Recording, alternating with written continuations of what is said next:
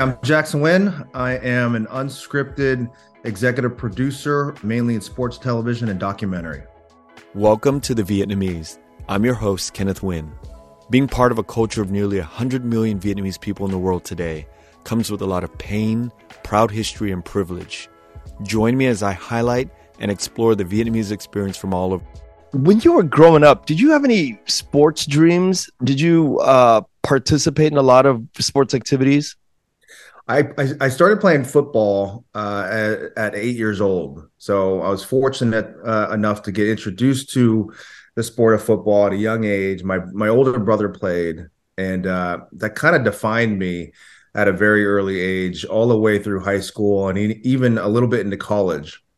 So football was probably the main sport that I played. I played baseball a little bit, basketball, but back in my day, you weren't allowed to do too many dual sports, and you couldn't do more than one sport at the high school that I was at. So football was kind of my backbone growing up.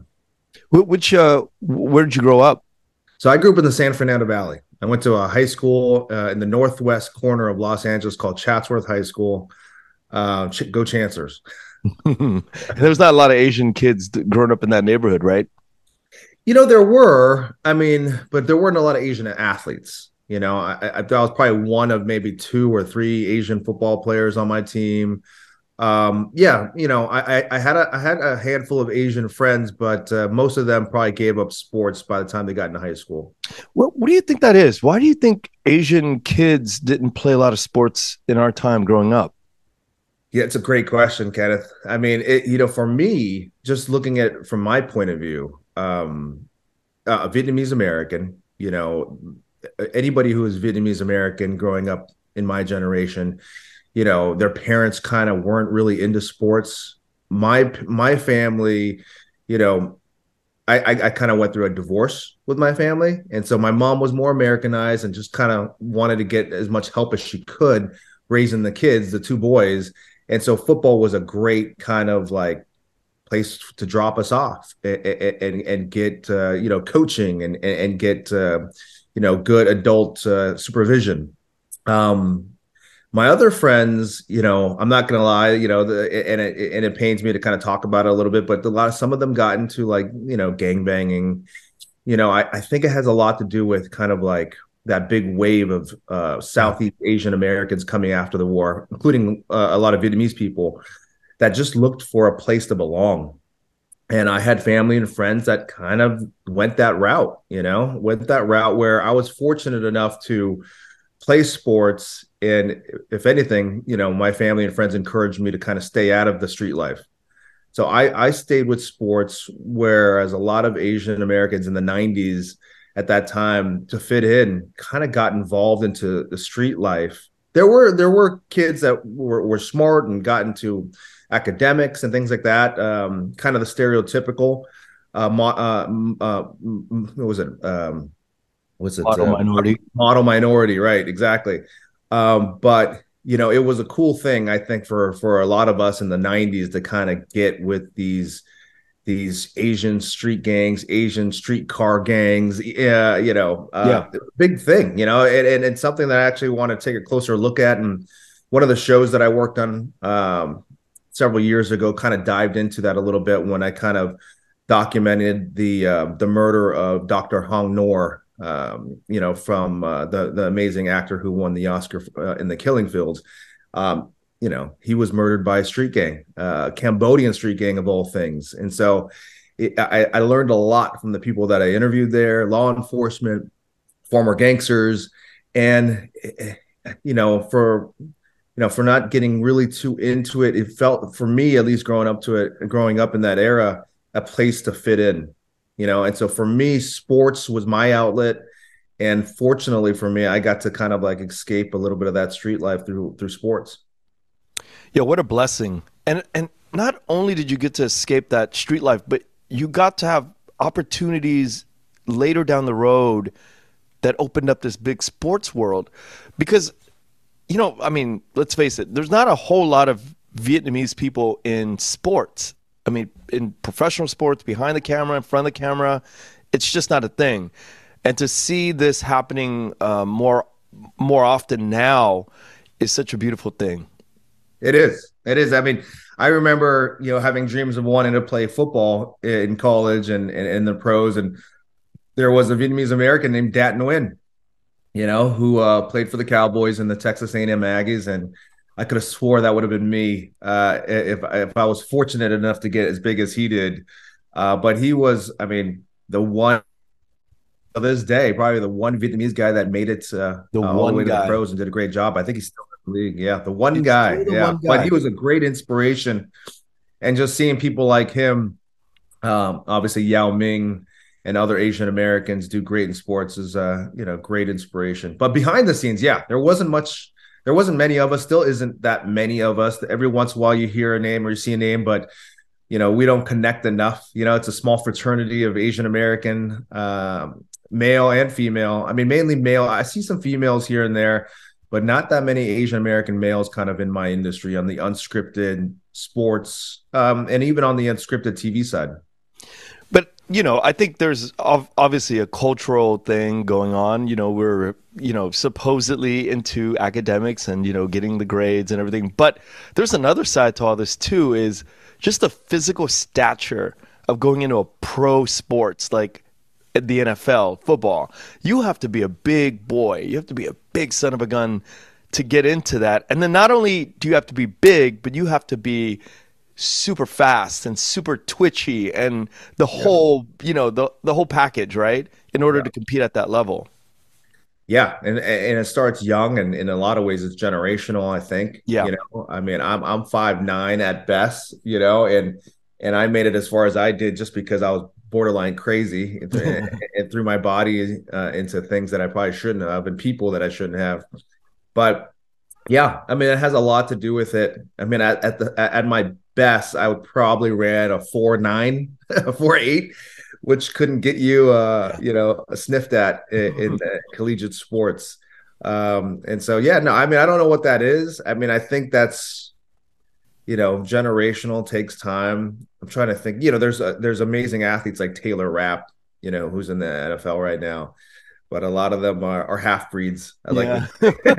That's to. controversial too, right? Yeah, well, we can't say that, right? Yeah, I mean, God bless him. God bless him. God bless Kyler Murray. God bless all these amazing athletes. It's like my friend used to tell me, the great Ken Wu, who's a cameraman.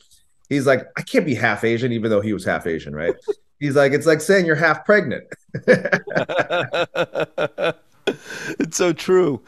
And but the what is it? The Christian what Juzhang over at UCLA? Zhang, yeah. Yeah, those Like boys. Johnny and Christian Zhang. I think Yeah. one of them playing in Vietnam. Yep.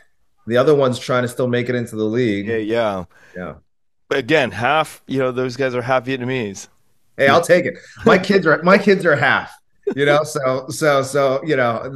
me and to anyone that's going to be seeing them, if they ever make it in anywhere in life, they'll be Vietnamese.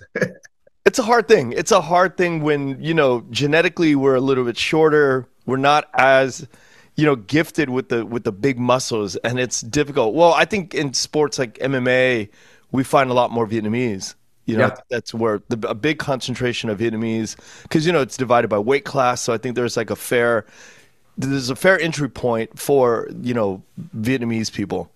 yeah, no. I mean, it's hard work, right? I mean, regardless of how big or small you are, or too fast you are. I mean, I've been privileged enough to hang out with some of the best athletes on the planet, and then you get the privilege of filming with Manny Pacquiao, and he defied all odds.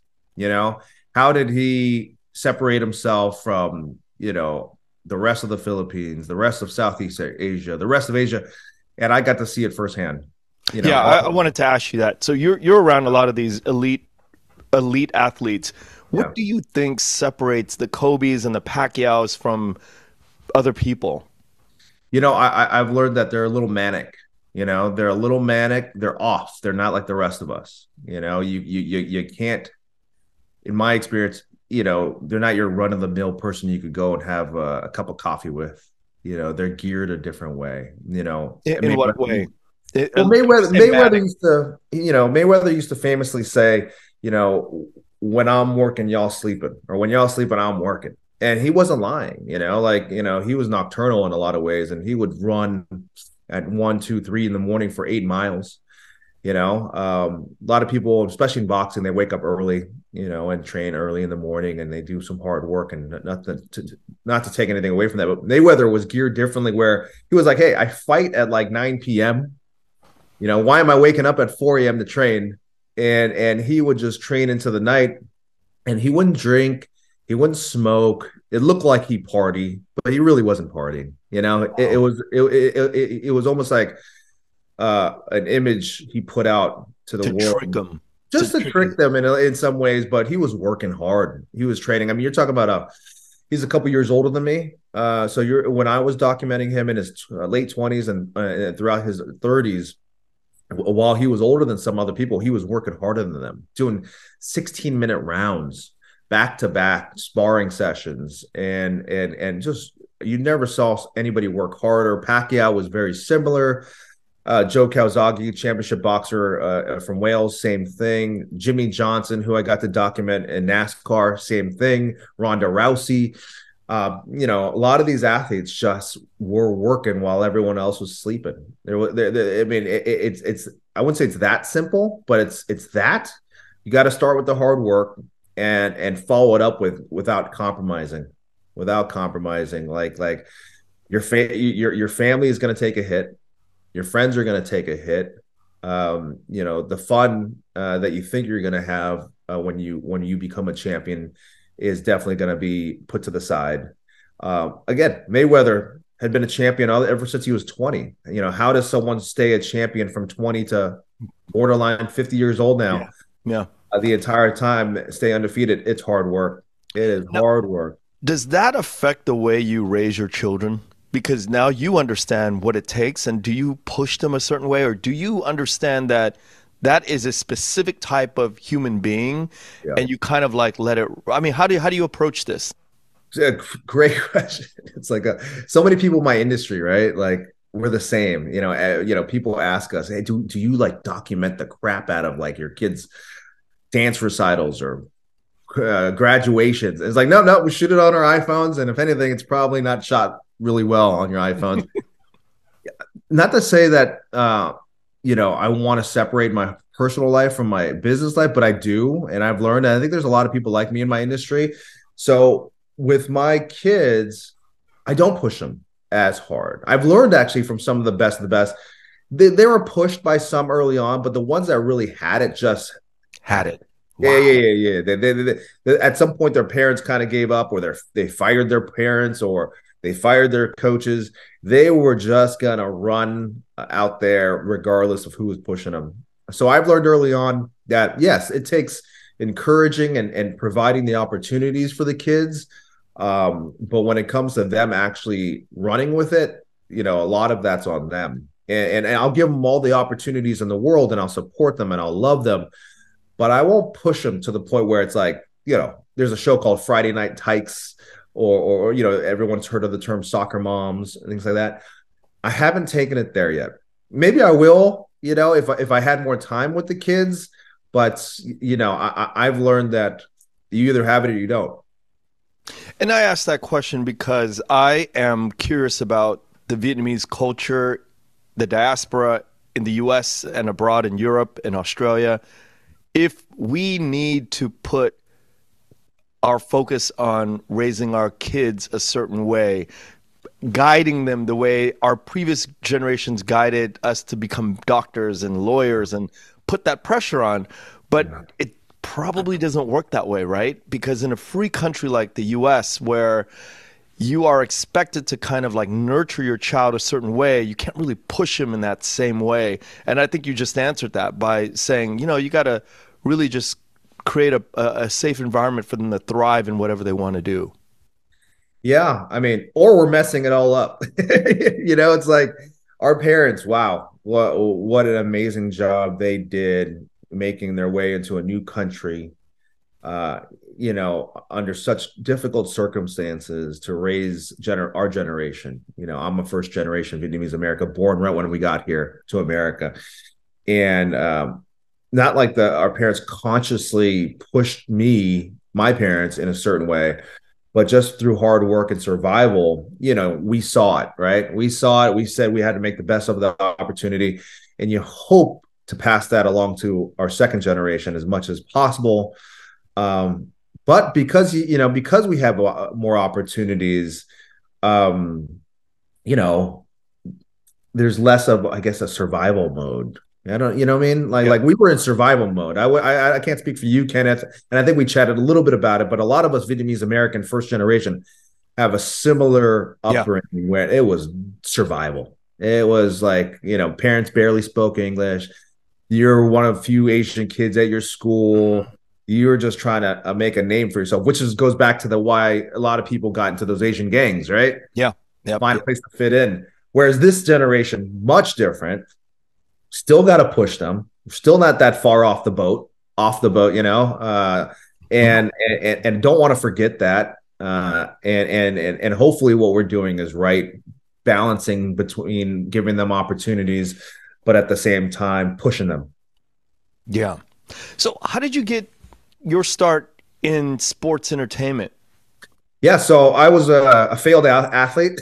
So I thought I was gonna play football well into my college years and hopefully beyond. That was my dream, right? I saw names like there was a wide receiver at UCLA named Brian Nguyen. I was like, wow, there's a Vietnamese guy at UCLA back in the late '90s doing great things. Played in the Rose Bowl.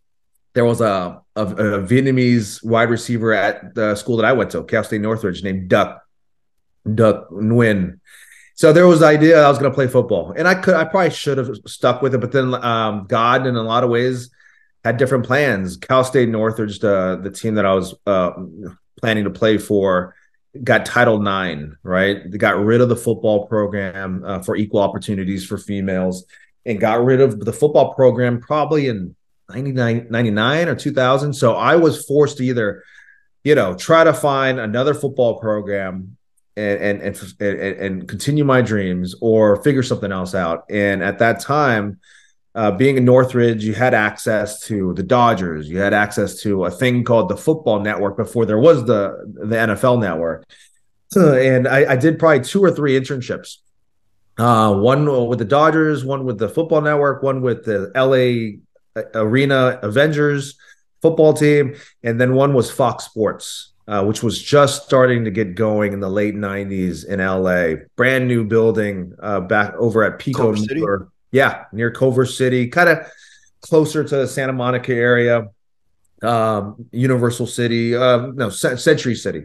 And yeah, started interning at a program called Fox Sports. It was the highlight department, national sports report, coolest job ever. Right, you come and you log highlights, and I think the first highlight or one of the first highlights that I ever logged was the women's soccer World Cup. This is the one where Brandy Chastain rips off her shirt after making a goal, and I'm like, hey, this is a pretty big deal. We should highlight this, and so I remember falling in love with sports, through my eyes as opposed to playing it, and getting to learn really quickly from a lot of great mentors, in the highlight department. And then I went over to a show called Fox Sports Rewind, Fox Sports Going Deep, and they were just getting going. And there was a lot of excitement in Los Angeles about where's the West Coast version of ESPN, and I was right there at the beginning of it. And I'd say by the time I graduated college, um, I got an offer to do a production assistant gig at a show called Beyond the Glory, which was amazing. Beyond the Glory is kind of like the behind the scenes, behind the music look at some of the best athletes. And so, a company that I worked with did like 100 of them, and I got to cut my teeth with some of the best documentary storytellers and producers and editors and cameramen, and so that's how I got my start. So let's take it back to when you get to Fox and you're doing the highlights, and this is the first job that you get, right? A Yeah, lot of young people are starting out in the world, whether it's music or yeah, film or yeah, sports, and this whole idea of starting in the mailroom, starting in highlights, starting in positions where it's very nebulous and there's no form or shape to any of this. yeah. it's a very important place in American society, in these industries, to start at these places, because you don't know where you're going to be thrust into next, Right. but you do a series of these and it builds your understanding of the industry that you're getting into. Did you know where you were headed, or did you have any inkling of the direction or what you wanted to do with your life at that point?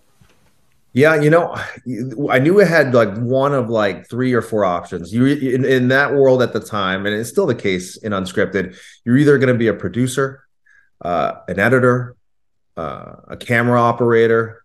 Those are like the main three kind of jobs in that world of documentary storytelling at that time. From what I saw, the people that actually made decent amount of money, loved what they were doing, and actually were doing it for a while. Older mentors at the time, and I chose producing. I mean, editing was pretty special, but I knew, as important as the editor was, they weren't going to be out in the world as much. And I kind of fancied myself as a social individual and wanted to see the world. And I got to see from these mentors of mine, they got to travel the world. They got to meet the coolest Mhm. people and see some of the amazing places in the world. And I got to work actually the Olympics early too.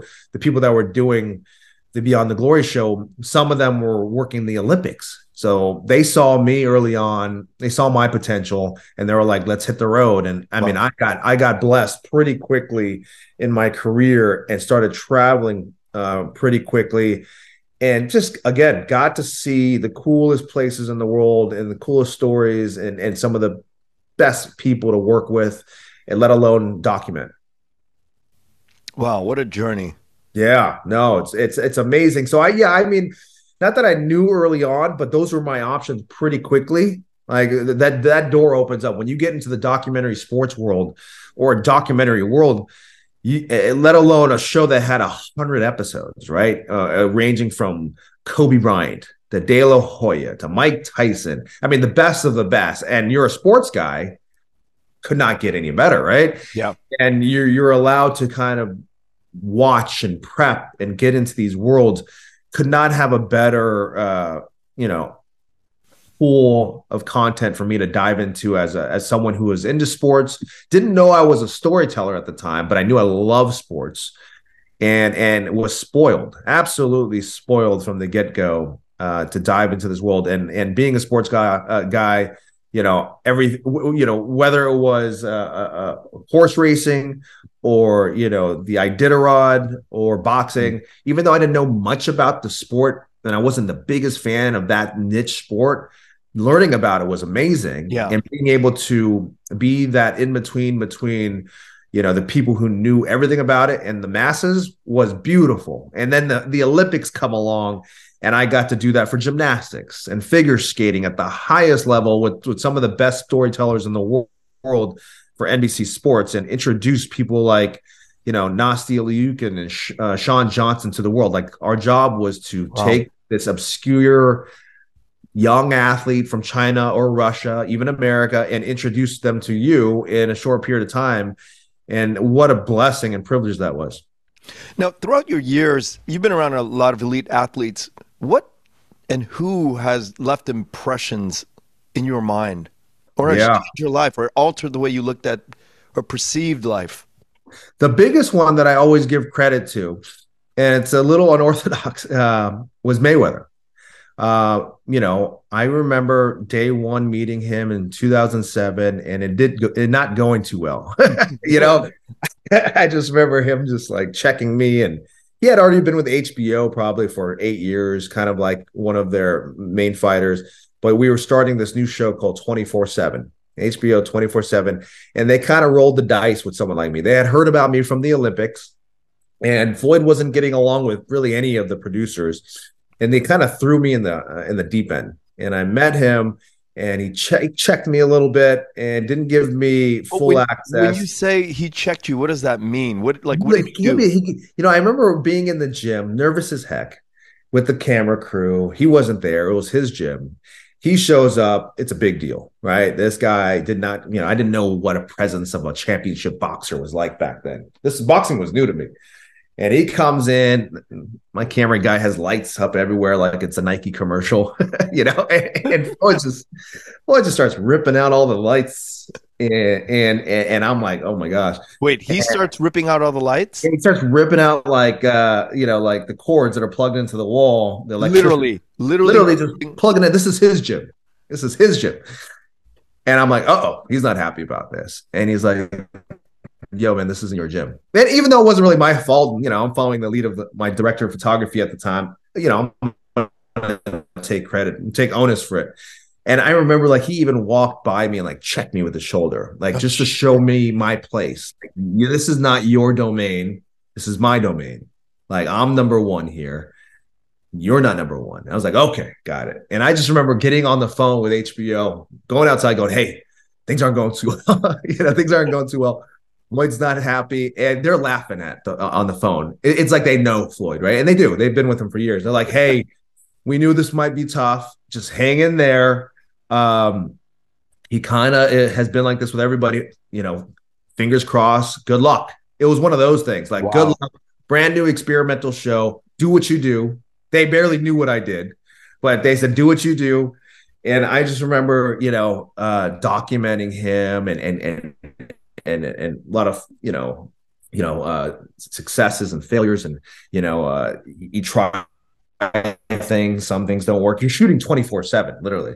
And then ultimately the technology allowed us to turn things around so quickly. This is the first time you can air a show of that caliber, documentary style, and have it concurrently, edit it and continue producing while watching with the talent. So I'm about to watch episode 1 with Floyd, and this guy, I don't know if he's gonna kill me or he's gonna love it. And he loved the show.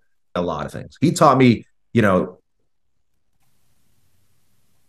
in this unscripted world, to be prepared. Even though I had come up through horse racing, gymnastics, figure skating, where you don't get too many tries, you got to be ready, and you got to be cinematic, and you got to be on your game.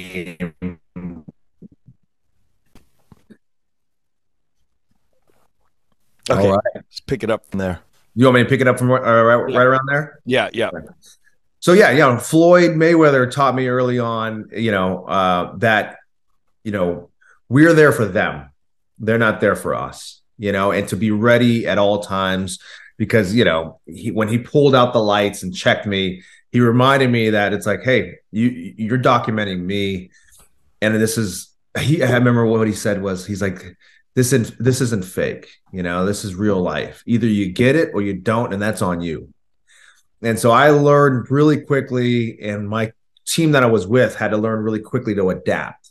Sometimes like we want that perfect shot, or to have them walk through the door a second time, or, to get really cinematic with things. And what we learned from Floyd, it was like, you either get it or you don't. And if you get it, if you work really hard, if you prepare for it, if you plan it out, you kind of get, to certain places beforehand, you kind of map things out. It's going to be really authentic, and it's going to be really good. And one of my great mentors and business partners, Todd Kretz, he always says, he's a great editor, right? He's one of the best editors in the game. He always says the footage doesn't lie. And with Floyd Mayweather, the footage never lied. It was he was that authentic and that good. And he actually gave us too much material to work with, to where 24/7 was only like a 22, 25-minute show. And it was half him and half this other guy. And I just remember just praying, saying, one day, I'll get to document you more than, 20 minutes, even though we were with him for a month, if not longer. And I got that opportunity when he actually was heading to prison. So I was able to convince him and to let us document him. And I did a documentary called 30 Days in May, where, you documented the richest athlete on the planet going to prison, which was really cool. It's amazing opportunity that you've been given. What do you think makes people call you up and say, hey, Jackson, like, I got this and I want you to do it? I think, I'm not going to lie, I leaned into my diverse background, me being, going full circle to how we started this whole conversation. me being a Vietnamese American, I think has something to do with it. I think them knowing that I maybe came up through similar difficulties and obstacles, overcoming obstacles with a lot of athletes, especially, right? Most athletes have overcome something difficult. They fought to get out of a certain neighborhood. They fought to prove others wrong. And I think, being Vietnamese American, just like you and I, and a lot of people listening to this, we've overcome something, or our parents have. And I think a lot of these athletes that I've had the privilege of working with saw that in me. And so, yeah, no, I think there's Floyd used to always say this: real recognize real, right? They know you've been through something. They know you have a story to tell, and they know you can relate. And in my world, I do a lot of social injustice and social justice programming as well. I've been blessed to be given that opportunity by BET. Um, being a minority that came up through difficult situations or understands what it's like coming up through difficult situations has been the big door opener for me. Yeah. You came up when the UFC was starting, right? Yeah. You were there from the beginning. I mean, I think you had it sounds like an 11-year contract or something with them.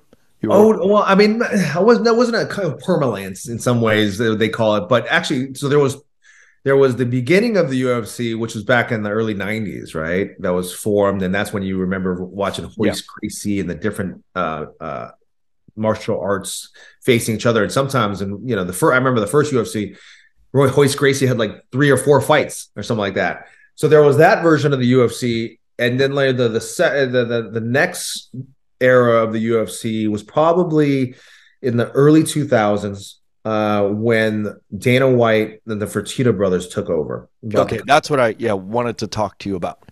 Yeah. So, what is it in the first iteration of the UFC versus the second iteration of Dana White? And is there storytelling mechanisms that sort of made the second iteration of the UFC pop? Oh yeah.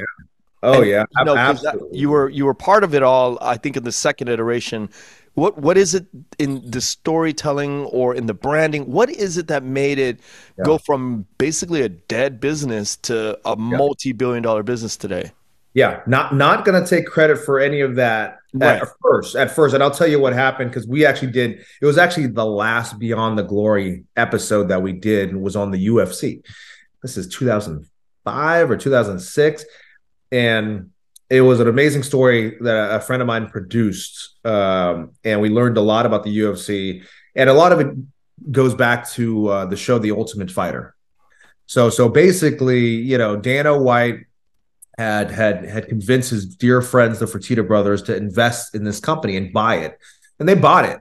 And then they lost a ton of money, and they were about to lose all the money. And then Dana convinced the Fertitta brothers to invest even more, which is in the tune of like 40 or 50 plus $1 million more. And I think they were down to their last dime again.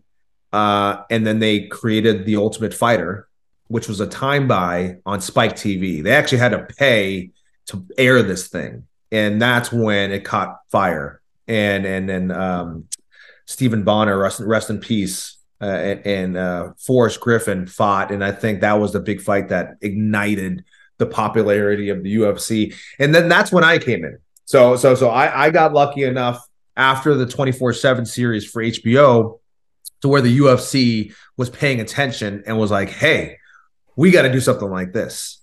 And so I worked closely with them for a show called UFC Countdown. And then we did a first couple UFC prime times. Guy named Jason Hare, who actually worked on 24/7, actually worked with us to create UFC Primetime with BJ Penn and George St. Pierre. And then we started doing kind of like the 24/7 behind the scenes look at the UFC fighters getting ready for a big fight. And then I probably worked for the UFC with the UFC between 2008 and, I still work with the UFC, So got to meet everyone from Liddell Ortiz to Anderson Silva, spent several months in Hawaii with BJ Penn. It was just really cool. I would say like probably most formative years of the UFC, I got to kind of have a first row seat at it. Yeah. What do you think was the magic, between the first iteration and the second iteration? What made it blow up? Well, they capitalize off of the technology in television, right? Well, the Ultimate Fighter can't take anything away from that. I mean, is it still on? It might still be on. So the Ultimate Fighter had a lot to do with it. And what I mean by the technology is like, back in the day, you'd have to like to get really cinematic stuff, you would film it, you'd take it to Telecine, you'd get it back a week later, you'd get it into the edit in a different format and edit it. And it was quite the process of getting something really cinematic out to the masses, and I learned that through working with people at the Olympics. And then all of a sudden, Panasonic came along and introduced us to this camera called Vericam. And it allowed us to, like, I remember being at, in the edit bay in Athens for the 2004 Olympics, and Panasonic coming in with this camera in this converter box. And they showed us that we could convert this media into high speed, which is slow motion, and it would just be gorgeous. And we were looking at it real time, turning around this footage within minutes. And we knew at that point, oh, this is going to change the game, right? And that's actually the technology that we use for 24/7, which allowed for it to be as beautiful and cinematic as it was, and quickly turn that around. And so I think that, coupled with iconic athletes, right? UFC jumped in at the right time. And one of my mentors, David Michaels, the great Dave Michaels, he's one of the best directors in sports history. He taught me every sport lives and dies off iconic athletes, and in a lot of ways, every sport has been dying for decades. Boxing, they always say boxing's dying, been dying for hundreds of years.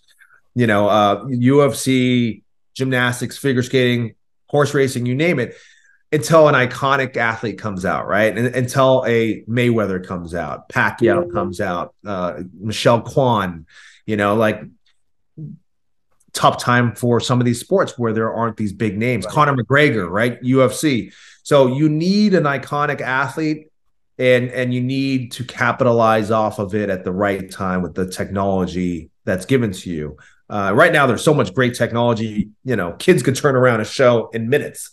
So it really comes down to what sport it is, who are the iconic athletes, and are the sports services and TV companies jumping on them, and they do now. Everyone has their own version of 24/7 these days, and now there might be too much content out there. Yeah, this is all very metaphorical for life almost. It's an analogy, sort of like when I think about what you're saying. It's like, these industries such as music or film in Vietnam, or the Vietnamese diaspora. You need to have the driver, the iconic athlete, that drives that industry into the stratosphere, right? You have to have that unique actor or that unique singer from Vietnam or Vietnamese diaspora, that shining star. So it's almost like we can't even calculate when this is going to happen. You can't. You just got to kind of feel it, and in terms of knowing. Is it, you look what happened with Korean content over the past 5-10 years. I mean, BTS has something to do with it, right?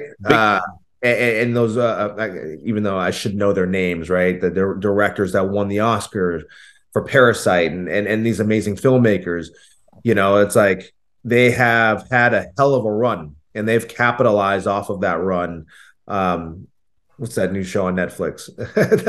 Squid Games. Good games, right? Yep. So the Korea, what's happening with the Korean content makers is a great example, capitalizing off of the talent that is capturing the world's attention. Yeah, and they've been at it for over 30 years. Their government, their people, everything infrastructurally has been aimed at getting this right, and so. They're breeding the athletes, or they're breeding the talent to get camera ready. So when the time comes, they're all ready for it. Oh yeah. I just thought about it. It's like, remember Gangnam Style? Yeah. Yeah. 10 years ago. Yeah. Like who knew it was actually the foundation for things like BTS, you know?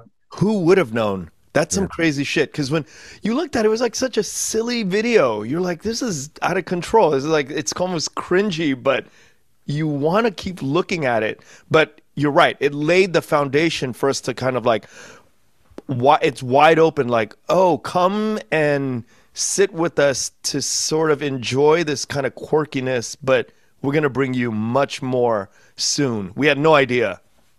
Yeah, and it makes you think about, the Oscar run this past year with everything everywhere. And I'm saying Mhm. it all wrong, but I think you know And what I I get it mean. all wrong too. Yeah, you're wrong. I Like, never like, get it like like right. I said, I mean, Michelle Yeoh and them, they've been at it for 30 plus years, Yeah. right? Yeah. It's hard work, while we're all sleeping, they're working. And the same thing goes with like the Vietnamese, media, right? Like you got to capitalize it where you can, and that's what you're doing an amazing job. Johnny's doing an amazing job, and God bless you guys for doing this. And hopefully, what you guys are doing is laying the foundation for the Vietnamese to have a run. Hopefully, not too far in the future. Yeah, I mean, and even if it's far in the future, like 10 years from now, 20 years from now, this is a beautiful thing to even witness from the ground floor. You're Yeah. getting into feature films, right? I mean, Yeah. it's funny when I say you're getting into it, but I know that you've been into it for like at least a decade, but it takes time to develop and tell me about that journey. Yeah, no. So we have one film that's in edit right now, and it's directed by Lee Daniels, produced by Tucker Tooley. I mean, Glenn Close is in it. Monique's in it. You know, escapes my mind right now. Wait. You just said something. So wait, Lee Daniels directed and Monique is in it. I thought they had some feud, right? Yeah, yeah, that feud is ended. Yeah. Hopefully with this film. Hopefully with this film. But yeah, no, it's a movie that I came across on the unscripted side. We were going to make a documentary out of it. It's a real life demon possession. A family went through some horrible situations in Gary, Indiana, and a mother lost her children to the government, and then there were documentation of one of her kids walking up the wall at the hospital's office. And yeah, you Google it, you might find it hard to sleep tonight. It's Wait. How did you get a hold of this project and what was your position in this project? Yeah, well, a friend of mine reached out to me and said, "Hey, my cousin's having issues with his kids. Like it's all over the news, and the government took the kids from their mother." And he's like, "Just Google it. Latoya Ammons. Latoya Ammons, Ammons. Let me know if you're interested." I'm like, "What do you want me to tell a documentary? You want me to get the news outlets involved?" He's like, he didn't know what to do, so he reached out to me and I looked into it, and me and my partner were like, "Wow, what a story!" I mean, demonic possession. On one end, we were like, "Do you stay the heck away from this completely?" Which my wife would have preferred at the time, because she's very spiritual and was very spiritual, and I've become very spiritual since then. But my partner and I were like, "All right, well, let's make a movie. Let's at the very least do a documentary." And I think in the process of trying to acquire the rights to get the documentary, we also got the movie. There was many studios that were actually trying to get the rights to this thing. It was a pretty hot property in 2011, 2012. And When so you say I, people were trying to acquire the rights to it from who, by who, like who owned yeah. quote Well, unquote I the mean, story the rights? family, the mother and the family owned the rights. It's like it was like a modern day. What was that movie? Exorcist. Yeah, Exorcist. There's another series. There was another franchise, not The Exorcist. Why am I having a tough time thinking about it in the Northeast in Connecticut? But it was a modern day, you know, Exorcist slash horror story, and the mom trusted me. The mom who was being reached out to by big studios kind of didn't like what she was hearing, didn't trust them, and for some reason trusted me. And I think it kind of goes back to what we were talking about, right? Like she thought that she could trust her project in my hands, and whether it become a documentary or a feature film, I would help get it there in the long run. And so that I embarked on a journey that changed my entire life. Changed my faith, changed the course of my family's history. It changed me in so many ways for the positive. And even if the movie was never going to get made, it changed my life. Just learning about it and diving into it and understanding what they went through, or trying to understand what they went through, and working with the studios, and one of the studios went under, only for us to like work really hard to get it extracted from one studio and move it to another studio. I mean, just the Hollywood game, right? And here we are, 10 years later, almost 9, 10 years later, and it's still being produced and worked on, and hopefully it releases next April on Netflix. It's the working title is called The Deliverance. So So it's all in the can. Like you guys are done shooting it. it's done shooting. They might do additional pickups, but in the most part, it's all in the can. And now it's kind of going through the edit process. And Lee Daniels is doing his thing. We fought really hard to keep Lee Daniels on the project. Really thought he was the right person to be a producer director on it when his time was available. And when he made himself available after Billie Holiday to work on this one, I think he's working on a Sammy Davis Jr. as well, a project for Hulu. We were blessed to have him jump onto this. Now, when you say it changed your life, Yeah. you didn't believe in this spiritual realm before. Yeah.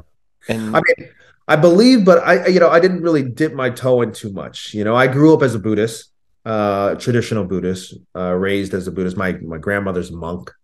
My dad's pretty hardcore Buddhist. But my mom, allowed me to kind of explore, as I grew up. But I wasn't really into choosing a certain lane, and my wife, who's been Christian, she was born and raised Catholic, but she got saved as a Christian probably in her early 20s, was always not pushing, it was always there for me when I needed her, but understood that I struggled with my faith and struggled with spirituality and religion. And so this movie, it's crazy because you go after a project to make money off of the devil in so many ways, right? yeah, Only to walk away finding God, in the process. And I think that's my testimony, right? My testimony is that, I was looking to make money off of a movie, or at least, get a story out there, and in the process, through the research, through my family getting behind me, because my wife was the type of person who was like, listen, you can't kick the hornet's nest. You can't jump into demonic possession, not do the research, and come home with 2 young kids, And so I have this funny story that I say where my wife literally for months, definitely weeks, would not let me into the house unless I read certain passages from the Bible. holy shit. Yeah. She'd watch me from the window because she knew I was talking to the family, talking to exorcists, talking to people that we needed to kind of work with to produce this movie. And she's like, you can't just bring this stuff home, and she would have, pastors praying for me and Bible studies and this. And I was the a-hole, on the couch, kind of trying to avoid all of it, only to be the kind of succumb to it. And in a lot of ways, that's how I ended up getting the property, because when I met with LaToya and her spiritual advisor, so many of these things that my wife was instilling in me through these passages in the Bible, through these pastors, through these Bible studies, were now coming out of me. Now, as a researcher, it was all coming in, and all of a sudden it was coming out of me to LaToya, to these people, to these studios. And next thing you know, you start living it. And for me as a documentarian, as a producer, like, I love researching everything about a person. Like if I were to do a documentary on you, Kenneth, I probably would know everything about you.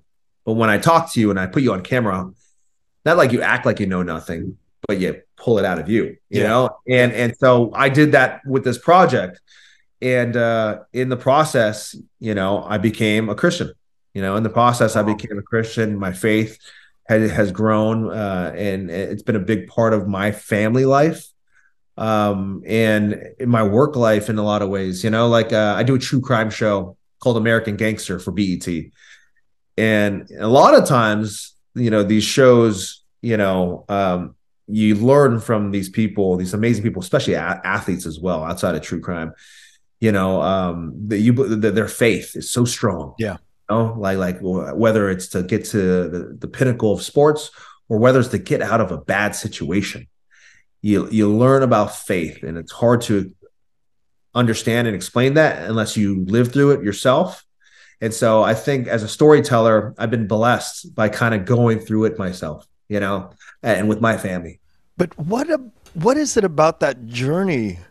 What did you see that made you, you know what I mean? I'm curious about, because I'm a man of a different type of faith. I'm agnostic.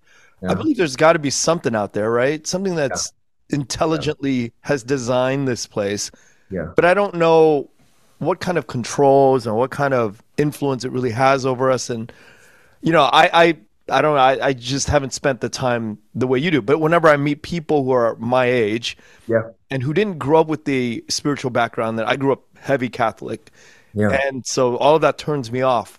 And I'm learning to absolve it. I'm learning to relinquish that sort of control over the way I see the world. I'm trying to be more open minded. right. But when I run across people like you, it makes me question what exactly happened that you saw with your feelings that rocked your world to change the trajectory of your spiritual life. For me, it's hard to pinpoint one thing. It's more of a collection, a collective of things that happened over the past decade, from little to big to small to work to personal. And what I've learned, especially with the young kids, my kids are now 12 and 9, but over the past decade, obviously, from zero to where they are now, that foundation, when things are tough, having that community with my own family, let alone a real community, whether it's a school they go to, or whether it's a church they go to, or whether it's their friends, you know, I've learned the importance of community. I've learned the importance of community through my own experiences. I've learned the importance of community through sports and documenting these athletes. It takes a village to raise an individual, whether it takes a community to rescue somebody. The I had a lot of negative things to say about religion for Yeah. years, and at my weak points, I can still find those things to say bad about them. But what I have learned is that community is so important. And is that less Christianity and more about community? Maybe. But I think there's something to be said about having that common ground together as a community to lean on when times are tough. Times are always tough, right? Like whether it's COVID, whether you've lost a loved one, whether you're going through financial issues, you name it. Times are tough. And when you have that community, let alone with your family, when you get to pray together through tough times, and them understanding that you're not always going to be perfect, and to have someone above me to lean on was the best gift that I could ever learn to provide them. And so I think without one specific thing happening, it was a lot of things. And I don't want to kind of go into the laundry list of Yeah. problems that we all have as individuals. But I learned through the process that that sense of comfort and community is the greatest gift that I've been given, because I travel a lot for work. I travel a ton for work. I'm always around the world. I didn't think about that before I had kids, but now I still do that. And I think a lot of times, especially when during my weak moments, who's taking care of my kids when I'm not there? Who can take care of my kids when I'm not there? Yes, my wife is there, but sometimes she's not there. They're at school or things that happen. And you watch the news and there's horrible things that happen all the time. And I'd love to believe that there's something or someone watching over my children when I'm not there. And it brings me great comfort, that's made me a believer. That's one of the many things that's helped make me a believer. Now, Also, can I ask yeah, you this? The sure. framework of Christianity and Yeah, demonic existence, right? Because if we come from a Muslim background or Buddhist background, some Eastern tradition, and Yeah. we see things in its own kind of we experience things in its own sphere, right? Right. If we're experiencing demonic possession in Vietnam, it's under a different sort of like it's under a different structure. We perceive things differently. So because we're in America and we're under the Christian sort of lens that we see demonic trying to exorcise demons, and being a Buddhist all of your life, did any of this sort of like structural you know what I'm saying? I'm getting at this sort of like the way I think I get you because I'll give you an the example. the My lens of how we're seeing it is like depending on where we come from a spiritual religious background, right? So so true. how did it come Oh yeah, yeah. yeah It jacks me. It jacked me up. It still jacks me up. Like I'll give you an example. Like my mom, attends this spiritual church. She's still Buddhist, and in Orange County, and they go to these things. And I went with my wife once, who's Catholic Christian most of her life, and we went, and they celebrate Tet, right? And we're all there, and there's a god of money. There's a god of money. There's someone who gets possessed in the crowd and starts walking around and handing off money. And growing up, I remember seeing that and going, "Oh, it's normal. It's Vietnamese, like yeah that's a thing." Seeing it from my wife's lens was comical at first, but then obviously you think about it. Like my wife was watching, going, "What is this?" Oh, honey, yeah, the individual got possessed by someone called the god of money, and they're passing around. She's like, "What do you mean he got possessed or she got possessed?" And I started seeing it from her lens of like, is that good? Is well, in our Vietnamese culture, or at least what we're celebrating, yeah, it's good. He'll snap out of it. It could be all fake, but and then I started understanding it from not only her lens, but from like the Christian lens and going, is it good to lose control to a spirit? And if that's real, well, shit, how many of them are there? And are there bad ones?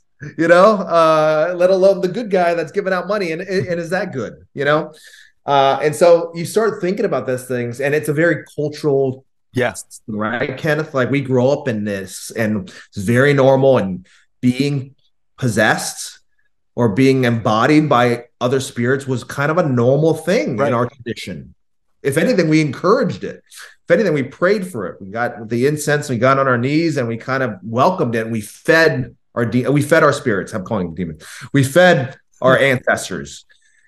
As I've grown to look at it better through the lens, at least my family, and not to say this is right or wrong. I'm talking about like my current family versus the family I was raised in. This was the one that I'm with right now. What I'm practicing now, not to say it's healthier, but I could understand it more, and at least the community around me can understand it more and encourage it and get behind it. When with Buddhism and Vietnamese Buddhism, for me, there were small pockets of communities.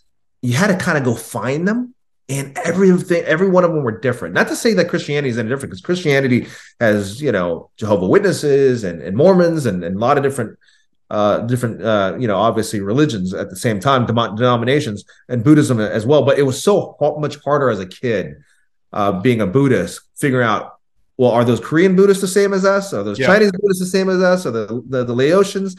And the parents had a tough time explaining it to me. And we would do these chants. I don't know if you still practice Buddhism, but a lot of chanting. Didn't understand what we were saying, And definitely now that looking back at it, it definitely spooks me out to see people get possessed, regardless if it's the god of money giving me money or someone else. Yeah. So that's kind of like, I think, a long way of answering your question. Yes, it's very cultural, but at the end of the day, it comes down to what are you most comfortable with your family. Like if you are in a community that can explain to you and your kids the importance of this faith, and they rally behind you when times are tough, and understand how to raise your kids when Kenneth isn't there, and you trust the way they raise your kids or what they're saying to your kids, then that's a blessing. So I'm not the type to want to choose whether Christianity is better than Buddhism or any other religion. But I've learned in my surroundings and kind of what I've been brought up in the stories that I've been telling that there's this common ground that's really opened a lot of doors for me and my family, and that I want to keep watering, and encouraging and seeing the growth. I mean, there's like 90% of athletes, if not more, are Christian. Not to say that that's the right way to go. Right. A lot of these stories that I tell, and when faith is involved, there's Christian tones. I mean, shit. There's that joke, right? I forgot what comedian said it. It's 2023, right? 2023 since when?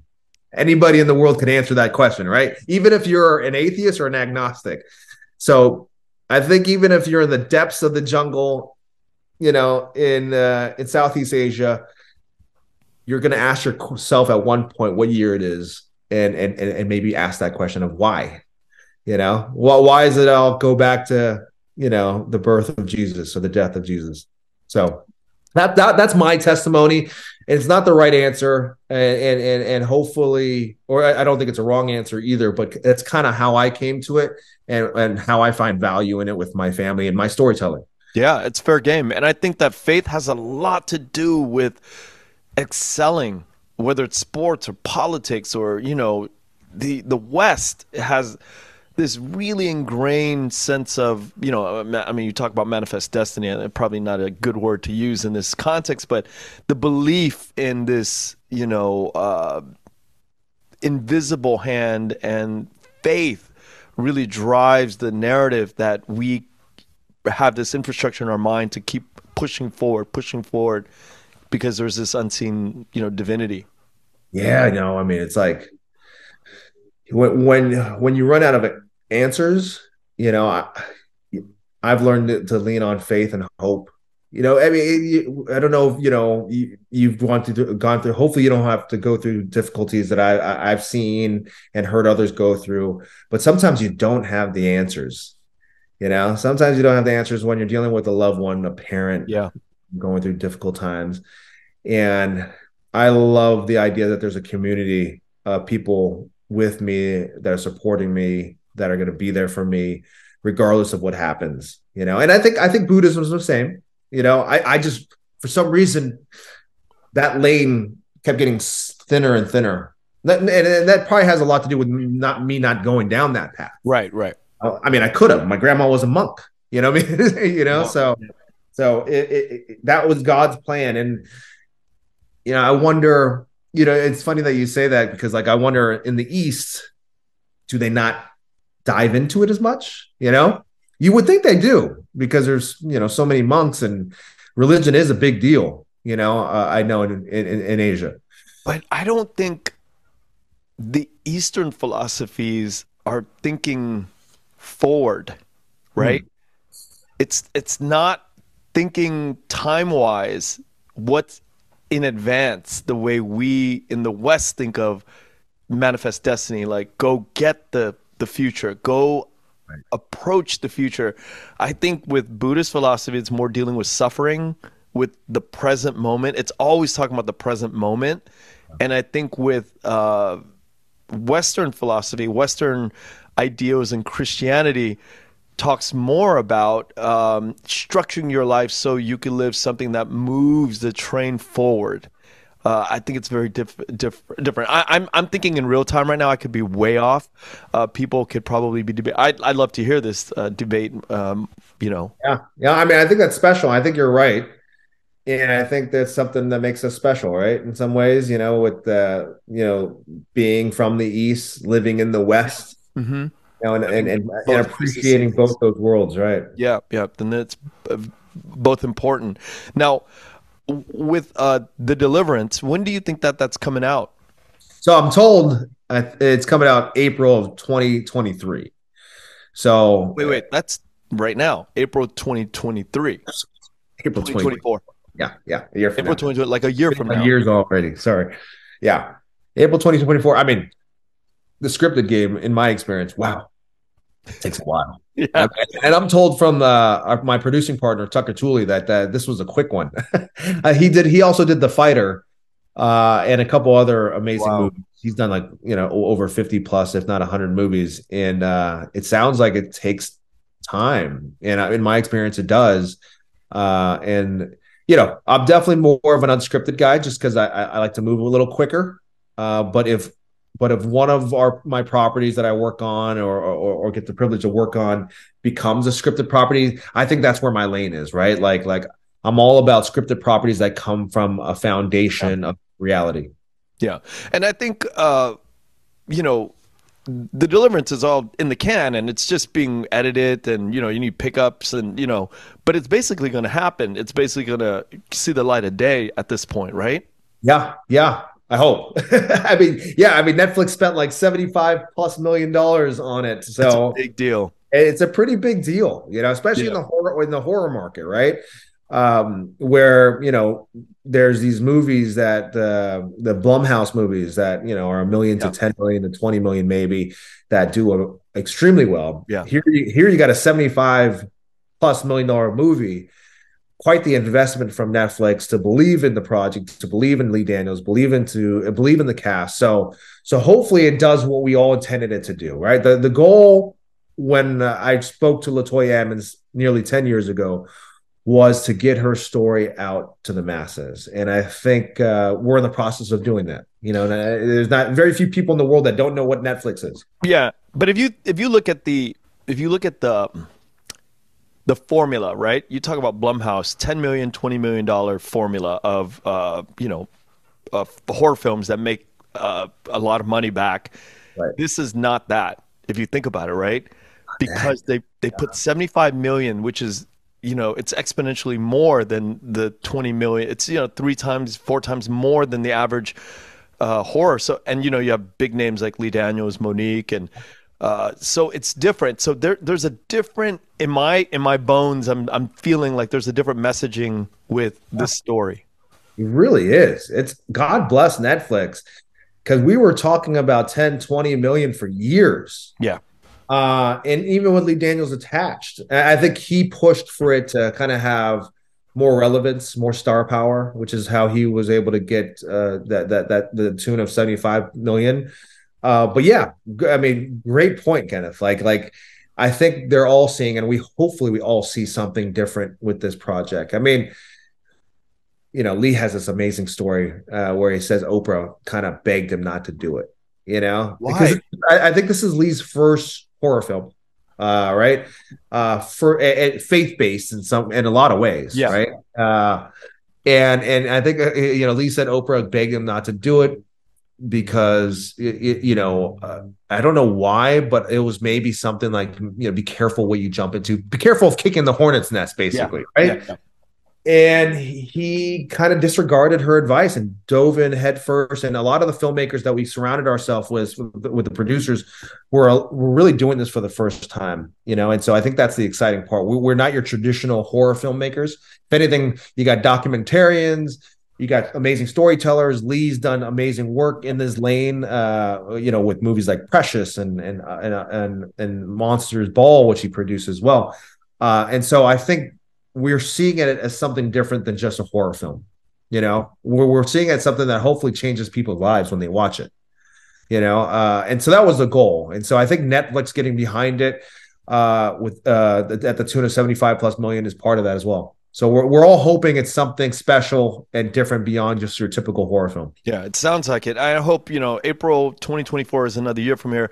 Hopefully we'll get you back on in March and, we'll talk about the next phase and the release of it.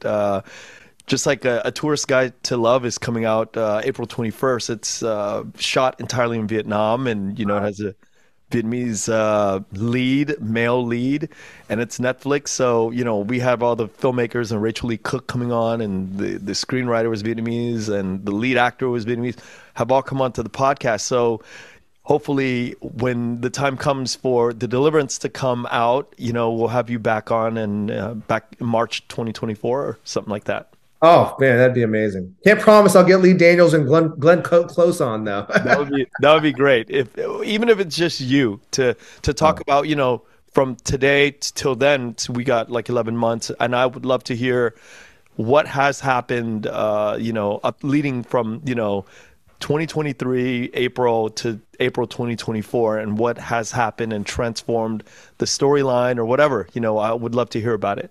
Absolutely. I'm looking forward to it, Kenneth. And thank you so much for putting this together and all the amazing work that you're doing to spread the word of us, in this industry. And you're doing this, beyond this industry. You're just doing, people within the Vietnamese American community that are just doing amazing things. So yeah, shout out to Johnny over at VidQ Media for the introduction. Thank you so much, Johnny. thanks, Johnny. God bless you for that. Congratulations. Thank you. It's really my honor, a privilege to be able to serve in this way. No, of course. Can't have enough of it, man. Thanks, Kenneth. Thanks again, Jackson. We'll talk to you soon. Okay, appreciate it, brother. Talk to you later. Thank you. Thank you for listening to The Vietnamese with Kenneth Nguyen. The Vietnamese is produced by Brittany Tran. Special thanks to Jane Nguyen, Catherine Nguyen, Tina Pham, Sydney Jamie, and Christo Trin.